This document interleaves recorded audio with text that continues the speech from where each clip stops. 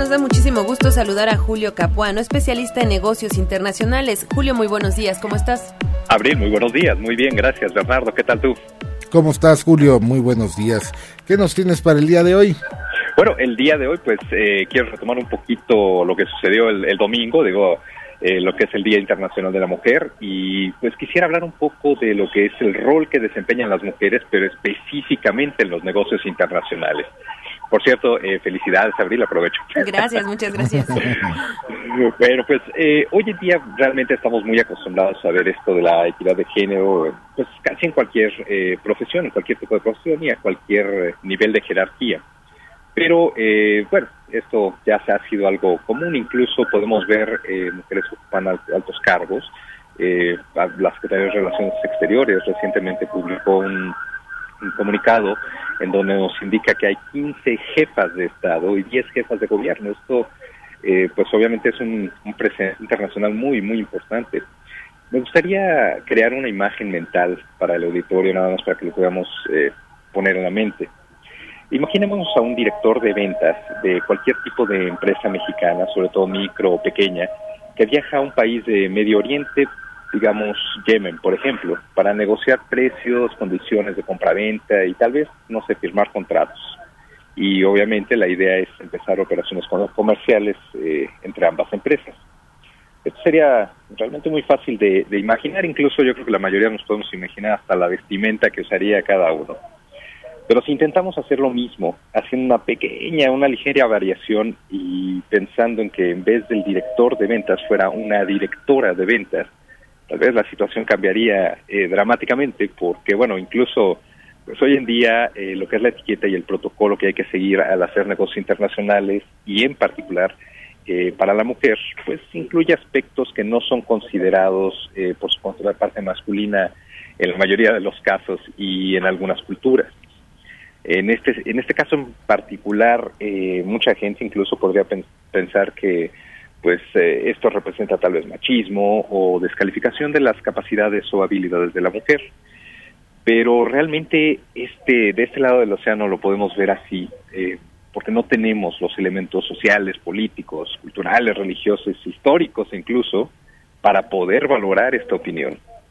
Me gustaría cambiar un poquito esta perspectiva, porque fuera realmente de los juicios de valor que podemos hacer, existen muchas mujeres dentro de áreas importantes en la toma de decisiones, en el área de negocios internacionales, que han podido realmente cambiar radicalmente este esquema que tenemos nosotros en la cabeza. Simplemente les voy a poner un ejemplo. La ministra de Cooperación Internacional y Desarrollo de lo que es los Emiratos Árabes Unidos, tiene un nombre un poco complicado de pronunciar, pero y además bastante largo, pero ella es considerada la mujer más poderosa del mundo árabe hoy en día, además de ser la ministra de Cooperación Internacional, tiene muchos otros cargos dentro de lo que es el mundo árabe, tiene una influencia impresionante y bueno, obviamente tiene relación con mujeres también del mundo árabe que están en varias partes también del mundo, como por ejemplo lo que es la presidenta del Consejo de Administración del grupo Swatch, que es suizo, la señora Naila Hayek, que pues obviamente es muy importante dentro del mundo empresarial. Todos los protocolos que se establecen a nivel mundial usualmente son definidos como cultura de negocios. Para cada país o región existen ciertos manuales y ciertas reglas que hay que seguir.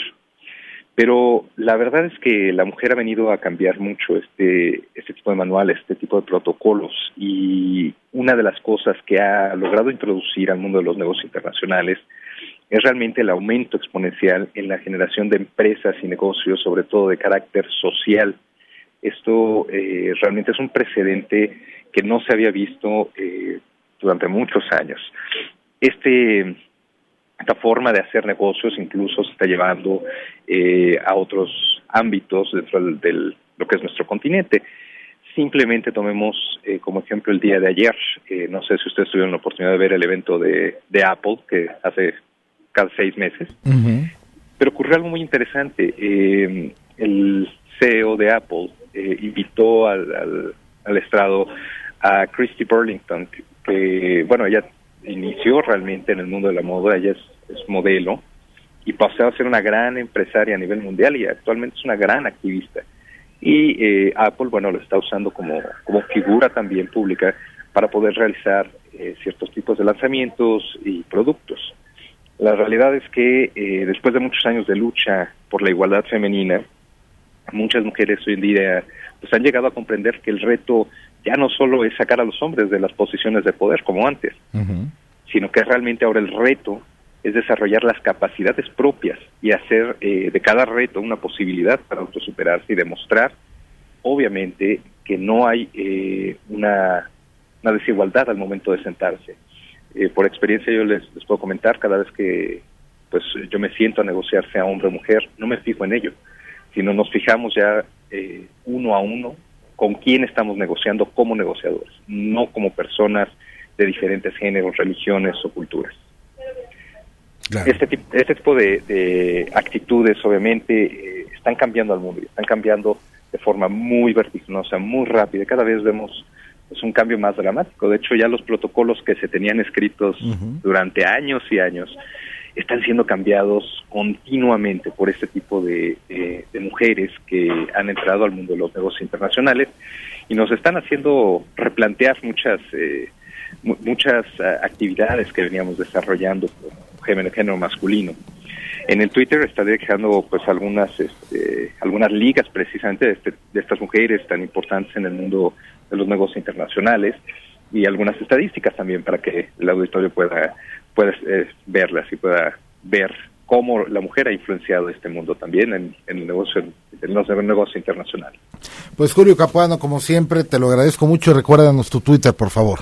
Claro que sí, Bernardo, es @CapuanoJulio. Correctísimo. Pues ahí estaremos esperando la información que nos dejes en el Twitter para darle seguimiento a este y muchos otros temas que siempre nos tienes, que son muy interesantes. Muchísimas gracias, Bernardo. Un fuerte abrazo. Fuerte abrazo, Julio. Que tengas un excelente día. Igualmente, hasta luego. 9 de la mañana con 26 minutos, 9:26. Oiga,